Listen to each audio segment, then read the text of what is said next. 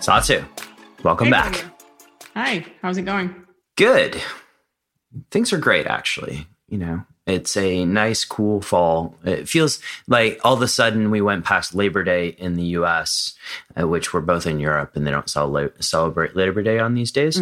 But we went past Labor Day in the US and all of a sudden it's fall. So wearing long sleeves, can't really wear shorts anymore. It is crazy how fast that happens. That's true. It happened like at least here in Stockholm overnight. Just switching. It's insane. Yeah. But let's talk about something else that's a little bit insane. Mm-hmm. How about that for a segue? Yes. Good one. Identity. And this is, we were talking about nationality as sort of an interesting form of identity beforehand. And you know, identity is one of these things that I'm fascinated with because people hold it very, very close to themselves. Yeah. And they tend to identify with, for instance, being an American, being a Finn, being whatever nationality you are. That's just a sort of identity example. But in this day and age we live in, what I find fascinating is there's almost a multiplicative effect of the ability to identify with many different things. Yeah. And one of the points, or, you know, one of the interesting things that has come from social media has been the ability to identify not just as your occupation or nationality or something like that, but also to identify as sort of these side occupations. And this conversation is all springing from articles that I've read, but also personal interest, as well as Satu, you have a lot of experience in this role with just sort of how we cling to identities. And what I found very interesting about this particular article, and we'll link to it in the show notes, which is at decodingsuperhuman.com/identity, is that the advent of social media, the advent of different ways to communicate with the world has allowed us to obtain identities. Think of it as, I like to look at it as sort of even like a alter ego or superhero voice, if you will. So, you know, instead of being Tony Stark all the time, I'm Tony Stark plus Iron Man. But one of the points that is highlighted in this article is that this multiplicative effect of being able to have different identities on social media. And I'm not talking about like different lives per se, but being able to be a banker in real life and at home be a comedian on Twitter can not only be interesting, it can be interesting to explore, but it could also be detrimental to our health and it could lead to states of anxiety. So today we're going to talk about the relationship to anxiety and identity. And perhaps we'll get into a little bit of how we can shift and sort of observe these, see them for what they are and perhaps shift them. But a lot of this is stemmed through what I remember in my social psychology class in university called social identity theory. But let's talk about identity in general. And at this point now, I've been ranting on for a little bit, but identity is, you know, an interesting concept. How do you see identity, Satu? If you have a very strong identity that really almost becomes you, but in a lighter side or looking at it in a lighter perspective, you could just have multiple hats on. That's how I see it. Like if you you go to work, you have a office hat on, then you go back home and you have the wife, husband hat on, or mom and dad, or sister, brother, whatever. And then if that identity becomes too strong, it can also sort of eat you alive almost. It can become an issue. And that's where the anxiety comes in. So there are multiple levels of identity and multiple identities that you can have simultaneously. Exactly. And let's touch on the last one that leads to anxiety, because that I find fascinating. we could go down the political route, and I see no reason to, because that would just lead to a lot of pain and trolling. But we can go down the one of the routes that we talk a little bit on the podcast is dieting. And you see this in cult type diets quite a bit, that people tend to identify with a particular diet. Yeah. To the point where it actually is detrimental to rational thinking. Yeah. And and I'll just cite one from my own life. Why not? So as one of the early adopters of what was the Paleolithic movement, I found it very fascinating to me that eating like our ancestors would allow me to have things like bacon, eggs, all of these different really delicious foods all the time. And really that was supposed to be what's best for me. I identified very strongly with paleo or with bulletproof in the early days. But you almost, in a sense, and at least what developed with me was this sense that I belong to this tribe of paleo people. Exactly. I belong to this tribe of bulletproof people. And there's nothing wrong with those two diets per se. But when you get to a state where you take, as a paleo member or a bulletproof member, things on blind faith, rather than using rational judgment and backing them up with data, you can end up with a very interesting dichotomy. And this actually played out in my life going all the way up to when I was diagnosed with the heart condition, where there was this cognitive dissonance, if you will, where I thought I was doing everything right. Boom, boom, boom. I identified as one of these bulletproof people. I've told you this before, and you laugh at me, and I can't blame you. I was drinking a liter of bulletproof per day, bulletproof coffee. Yeah. And, then you get diagnosed with a heart condition, and you start to wonder why. And you unpeel the layers of the onion, and all of a sudden, my identity is shattered. I'm no longer this bulletproof person because I can't do certain things that the paleo and bulletproof community can. Yeah. That's just a very extreme example from my life. It's really like the religion or cult. Exactly. And so, we can go down religion or cult realms too, but again, it's just how it sounds. Yeah. And so these things can become quasi-religious, and the issue becomes when you no longer follow it to a T, or you no longer, or not just, you can't follow it to a T. That can cause a lot of stress and anxiety. Yeah. And I remember thinking, oh my, I have this heart condition. Now I can't have butter in my coffee all day long, or whatever it is. Yeah. And that's a tough journey to go through. It is. So let's talk about you're a lot more familiar with how these structures kind of construct anxiety. Let's talk about that. Yes. What happens is exactly what you described. Individuals have this feeling of, I want to belong. I want to identify myself with others. That's quite natural. That comes from early days of humankind. And then when the feeling gets stronger and boosted, especially if we look at social media nowadays, and you get this constant feedback, like, this is the behavior, what we want to see. We like your post. This is what others who think alike, we also do this. And then if that one day comes that you start questioning that, you're like, oh, maybe it doesn't work for me, or I can't deliver up to what is expected, what you think is expected, even if that wouldn't be the truth. That starts to become stressful. And that starts to create anxiety.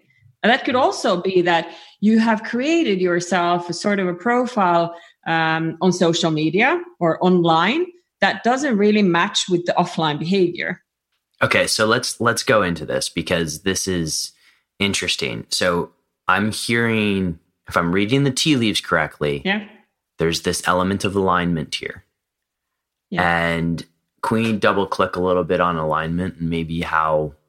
And I could be going down a wormhole that we don't necessarily want to go down, but the element of alignment in terms of how it plays in just kind of, making sure that identities don't cause anxiety. Yeah. It is a longer discussion than we probably have time for. How does one get aligned and make sure that the anxiety won't take over? You need to start from really understanding who you are and where do you want to be and what do you bring to the table? What are you bringing with you to the society, whether it's the online or offline society? And understanding your own values, your own strengths and triggers, and be true to yourself. Because I think many times what causes the anxiety or the stress is actually the fact that you're not being true to yourself. You have sort of built this image of who you wish to be, and you're not able to deliver. So if you do all that work that I just described, that is a long work, but a short explanation to dig deeper into who you are, what your values are, what do you really want to achieve, that should build the foundation for you that you don't need to think that you're someone else. You don't need to start identifying too strongly with something that you might not be able to handle in long term. Can I throw a landmine question out there? And I'm going to explain the question. But so from an evolutionary biology perspective, right, or from an evolution perspective, we existed as humans around the world. We were largely tribal members. Yes. And so to me, identity may have its route in evolutionary biology. At its heart, we needed to belong to a particular tribe, because if you didn't belong to a particular tribe, if you didn't adhere to tribal rules or standards, you would be kicked out, ostracized, and then be eaten by lions in some case. Yeah. Right? Now, here's a $1 million question. Why do we care about identity today? Because if, for instance, I don't identify with the paleo community, there's still probably several billion people in this world that don't identify with the paleo community. If I don't identify with any community at all, that could be in itself its own identity, I guess, if we're going to go really meta here. Yeah. But why do we need to construct these identities for ourselves? Our sponsor for today's show is one of the 2 brands of blue light blockers that I actually recommend using. And I've had the CEO, Matt Maruca, on the show before, and we got into a 2-hour-long discussion, which I think to this day is the longest episode of the Decoding Superhuman podcast. But his company, Raw Optics, has made blue light blockers sexy. In fact, I know they worked because I've seen the test results. And the beauty of their product is that blue light doesn't get in. And if any amount of blue light gets in, that Netflix show that you're watching late at night, that book that you're reading, that email that you're answering is disrupting your sleep. So where do you get yours? Head over to rawoptics.com, plug in the code BOOMER. You'll get 15% off your order. Enjoy. I think you just answered the question when you explained where we come from, the root of we have this need from day one that we want to belong. I also do think that we all need to have our own personal identity. And then to add that, we also want to find others who relate to that so that we can bond, so that we can start building relationships. Because I don't believe that any one of us is meant to be here alone, just solely with my personal identity, not connecting with anyone else. So in order to connect, there is a need to understand who you are and then find similarities in those other tribes. And in the current world that we live in, it is totally possible to have several tribes that you want to belong to, because you have those, as I mentioned, hats on. You have the work hat on, and then you have the hobby hat on and the home hat on. And those are your tribes. And then you switch. But that doesn't take away your true identity, who you are. But you're just shifting shifting focus and shifting the edge of the identities, I would say. Yeah. So again, coming back, it seems like the commonality here is that whatever tribe we decide to be a part of needs to align with our own true, using your words earlier, your vision, your values, etc. Yeah. And when there is that dissonance, we end up with a little bit of an internal issue that could essentially take these anxieties. Now, I guess, Satu, because you've done this with multiple people before, if you were to just give 3 questions that people, or maybe 1 question that people could start asking themselves to define either their values or their vision, how do you see that? Like, how do you make the inception moment using the Leonardo DiCaprio movie as an example? Well, if you really want to understand what your drivers and values are, I think a good question to ask is, what can't I live without? Sort of corner yourself. Start saying like... And the answer shouldn't be milk chocolate, by the way. No, exactly. So when I coach people on their values, they easily come to, one of my core values is being honest. So then you start challenging that. So in what situations have you seen that happen, and where has it gone so far that you've actually said no to something because it goes against the honesty? So dig deeper and challenge with questions. Like, where does the line go? Where do I draw the line? And then you actually can find the truth behind that.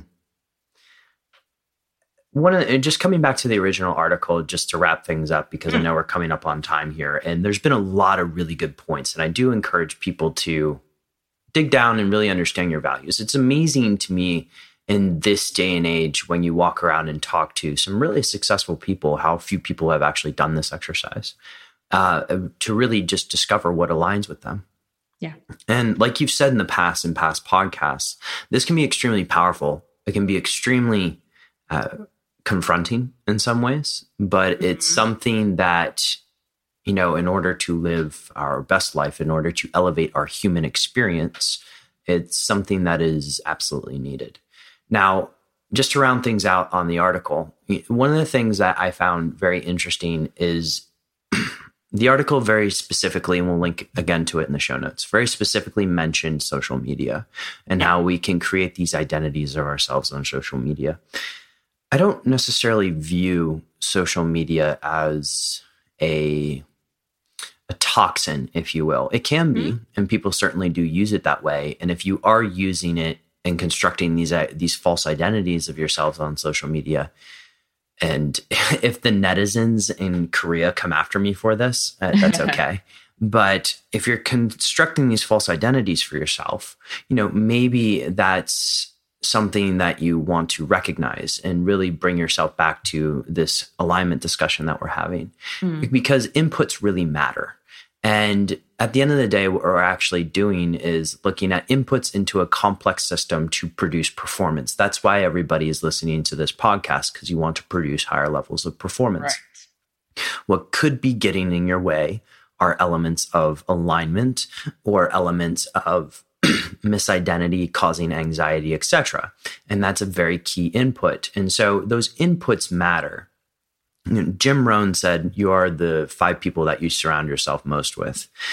Very, very correct. But you're also in a world where we can have these digital personalities. You're also influenced by the crap that you read. So please get off of BuzzFeed. Anyways, Satu, anything else to add to that? One more thing you can Google, dear listener, Ikigai. Do you know that, Boomer? Yeah, I know the Ikigai very well. In fact, there's been people who have borrowed that recently in other books. But yes, let's talk about the Ikigai. Yeah, I think that is a good exercise to do. If you really want to go deep dive to who am I, what's really the meaning for my life, just do the exercise. Just Google Ikigai without going deeper into this in this podcast. But that gives you a set of questions. And in the center is really what you should be doing. Excellent. We'll link to the book in the show notes as well. Show notes will be found at decodingsuperhuman.com/identity. Superhumans, have an epic day. Superhumans, before you go, if you enjoy the episode, if you enjoy all of our episodes, head on over to iTunes and leave us a 5-star rating. It would really, really help get the word out on what we're doing here at Decoding Superhuman. Feedback. If you want to give us direct feedback, or you want to see us cover a specific topic, whether on the shorter episodes or the longer episodes, head on over to your email and email us at podcast@decodingsuperhuman.com. For those of you who have sent emails to that address, you know that I respond to every single one. And then lastly, would you like 300 to 500 words of highly curated information on how to upgrade performance? If so, head on over to decodingsuperhuman.com/throwdown and you'll get our next issue of the Throwdown, which is our 300 to 500 word highly curated digest, if you will, on what's going on in the field of performance. Enjoy your day, Superhumans, and thank you from the bottom of my heart for tuning in to today's episode.